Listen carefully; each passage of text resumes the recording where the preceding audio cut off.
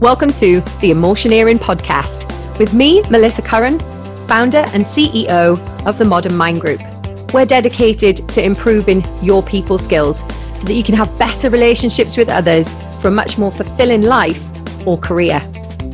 People skills are not just a nice to have, they're a have to have. So when it comes to organizations as well, this really does impact the workplace and the results that you'll get from that. We're going to be delving into topics such as emotional intelligence, communication, leadership, workplace well-being, mental health, culture, and performance. I'm going to be answering your questions on all of these topics and sharing some insights from my career to help you move forward and definitely emotioneer a modern mindset. Make sure that you subscribe to our YouTube channel or on the Facebook page, as well as LinkedIn. We look forward to connecting with you there. In this episode, we're going to be looking at how you can improve the management of your emotions. How do you take back that control of your emotions?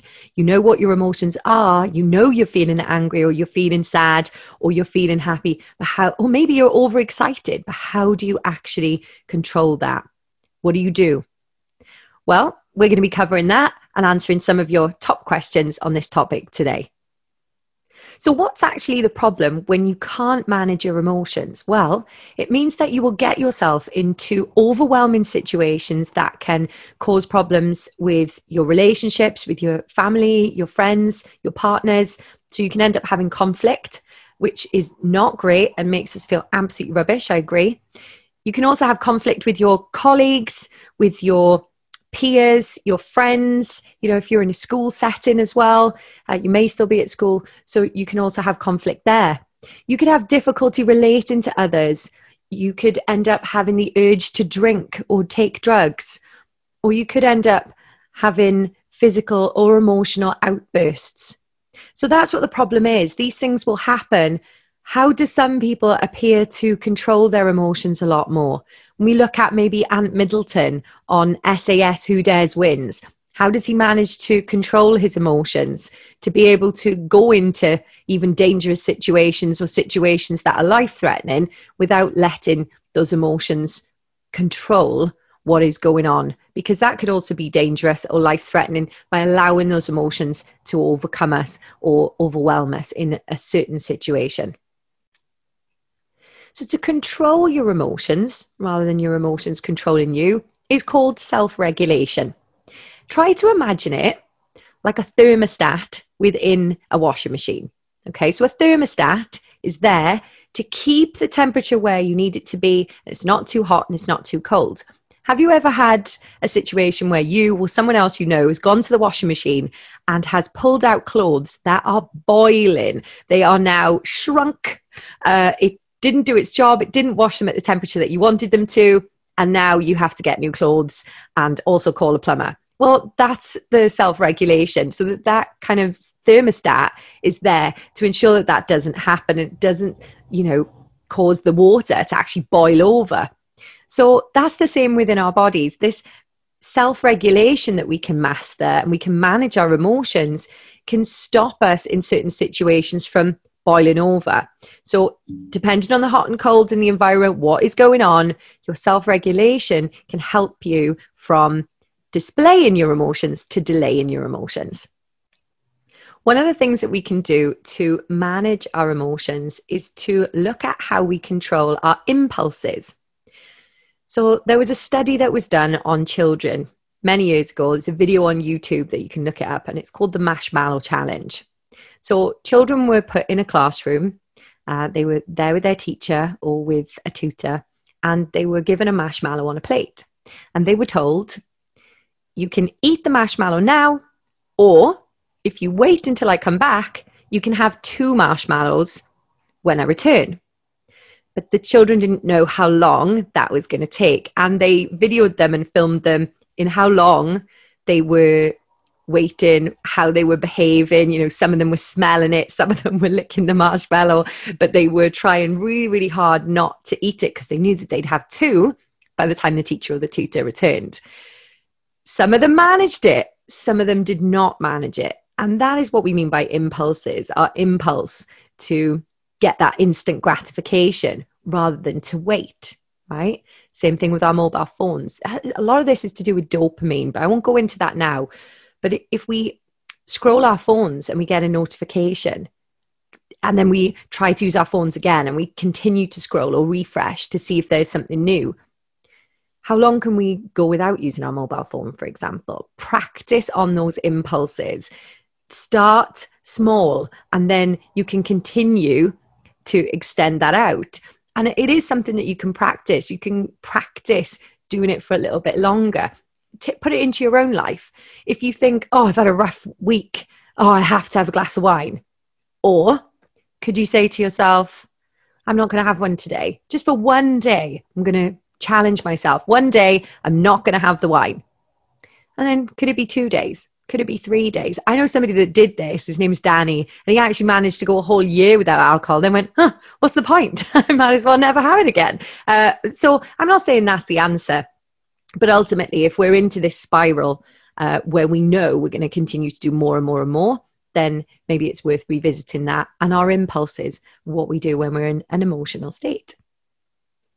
Another area that we can look at is how quickly we can calm down from a period of heightened excitement, for example, or from an angry, frustrated situation that we've been in. So if we are feeling these emotions, how quickly we can release them and relax.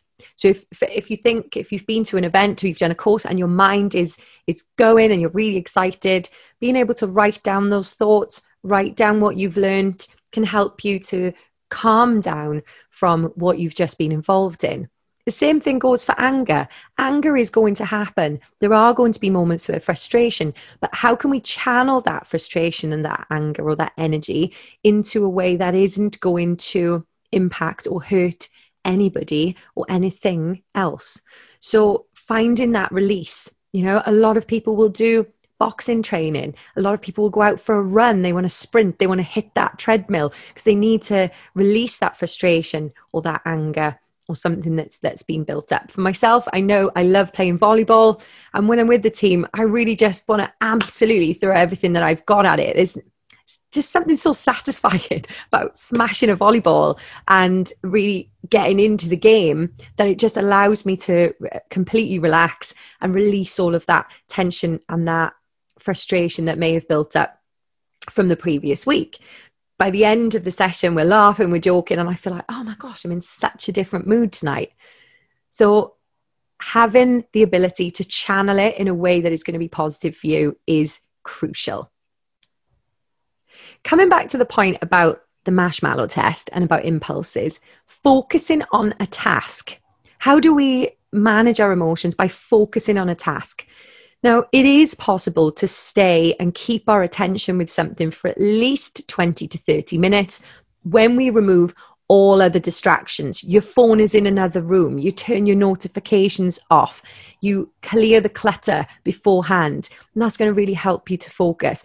If your emotions are building up around that, it will try to sway you from what you're trying to do. So get yourself into a good state of mind, set up. The kind of setup is the practice as well before you go to do the task that you need to do. People skills are absolutely crucial to your fulfillment and your motivation in life, to have meaningful relationships with other people and to have a successful career. Okay, those are the things that many of us want. And it starts with how we connect with others. What are our interpersonal skills, our social skills? The ability to communicate effectively with other people is crucial for all of that. So we have to look at how we interact to be able to also control our emotions and a way to manage those. Because if we are behaving in a certain way that causes upset to somebody else, that can ricochet back onto us. And then again, our emotions get tested. So we have to look at how we do that and adapt our communication style for the right person, right reason, right situation. Okay? Just because you can say it doesn't mean you should, right? That's the way to look at it. So improving our social skills can really help. I'll tell you a story. So I used to work with somebody who thought that it was perfectly acceptable to put the phone down every time to everybody without saying goodbye, right? Now, they learned this behavior or this belief system at some point, and in order to get on with others, you have to understand that is seen to other people as being absolutely rude. I don't believe that their intention was to be rude, but they'd started to do it, and other people were noticing that this was happening, so started to change the way that they felt about that person. And when it was brought up, they changed their approach. Okay, wasn't extremely fluffy the way that they said goodbye on the phone, but at least there was a okay, bye, thanks, rather than just putting the phone down. In order to manage our emotions, we also must look at how we can change our interpretation. Our interpretation is partly where these strong emotions or strong beliefs come from. So if you think about an event or something that happens in an external factor, okay, so something happens, then you interpret it in a certain way based on some of your previous experiences. And then if we multiply that interpretation, so we keep telling ourselves the same thing, then it's going to equal a strong emotion. Okay, that's the emotions formula.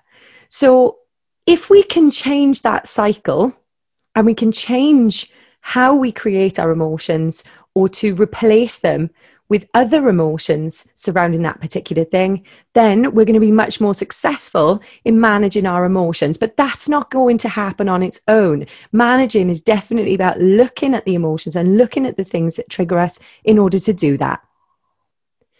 So what do I mean by emotional triggers? Well, think of it this way. Superman, yes, those lovely films that came out in the 80s. And I mean, there's some pretty cool remakes now, right? But when we looked at Superman, what was his crippling challenge? It was kryptonite, right? He would lose his strength, his ability to do things, and it would change his behavior. So it was kryptonite for him. So let me ask you this. What's your emotional kryptonite? I know what mine is. So it's something, it's a sentence, it's a phrase, it's a certain circumstance that will really trigger you in a way that you didn't expect. And one of mine, because we do have more than one, right, is the sentence, "What's for dinner tonight?" Okay, now, why that sends me off, you may ask. I did a little bit of, digging, some soul searching on that. But it is one of the questions that, depending on the day, depending what I've got going on, can definitely be an emotional trigger for me.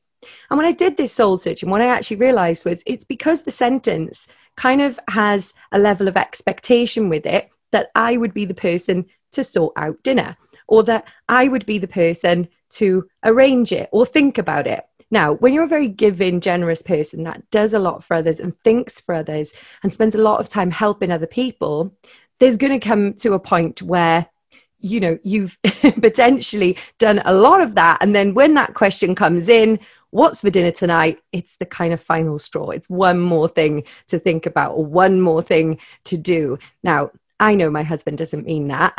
He's not aiming to do that, because when I look at it statistically, I actually do a lot of the cooking, but I've associated with this level of expectation or being taken for granted, which is not his fault. It's my interpretation of that phrase, and that's okay. But it's about understanding that and then aiming to not have that particular reaction or that behavior, or to cause an argument when that particular sentence is actually asked.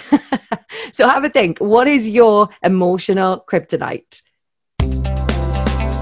Thanks for listening to the Emotioneering podcast with me, Melissa Curran, today. It's been great. Remember to subscribe to Facebook, LinkedIn, YouTube, or all three. You can also come to the website, modernmindgroup.com, where you can subscribe there, stay in contact, and let us know what you really think. Give us the feedback. This is going to get better by knowing what you think. Has this given you food for thought? Has it helped you change something? What has it inspired? Let us know, because that's why we're doing it. It's all about the people, people, people.